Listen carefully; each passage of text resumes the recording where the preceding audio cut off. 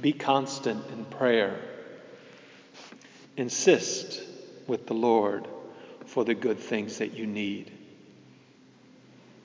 That's what Christ says in this gospel from the 11th chapter of the Gospel of St. Luke. He will get up to give him whatever he needs. If he does not get up to give him the loaves because of their friendship, he will get up to give him whatever he needs because of his persistence. The Lord uses this example of the neighbor who's asleep to wake him up if you're in need. He uses this image as an image for himself. That God wants you to wake him up. He's never asleep.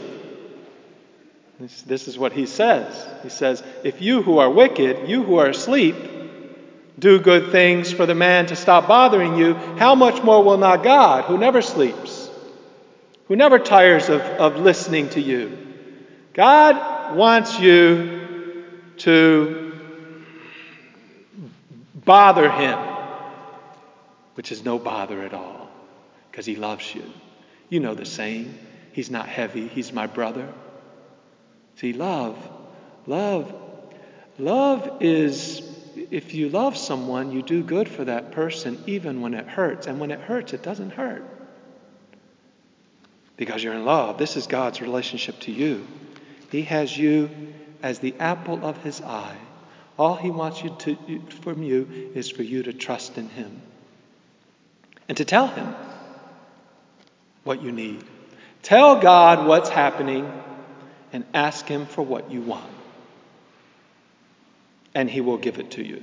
He will give you every good gift. And every gift from him is his Holy Spirit. He will give you the gift of holiness. He will guide you in his way. This is also the image of, notice the progression. He says, ask and you will receive. Seek and you will find. Knock. So you ask with your mind and your heart and your mouth. Tell him what you need. You seek with your eyes. Look for him everywhere. Look for the Lord.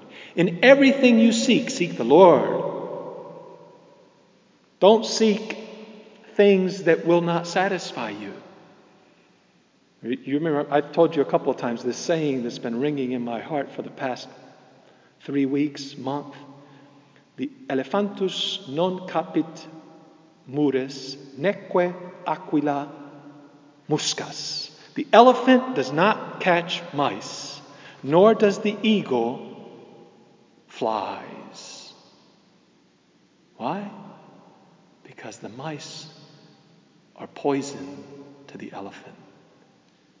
And they're too small. And just like the flies for the eagle. Eat the food that will satisfy you. Go to the Lord. Put yourself in his hands. He put your cares in him, for he cares for you. He is able to, he is the only one who is capable of filling your heart. Your heart is a container that is only filled. It's only, the size of your heart is the size of God. He is the only adequate. It's tailor-made to him. He's the only one that fits. Everything else will leave you empty.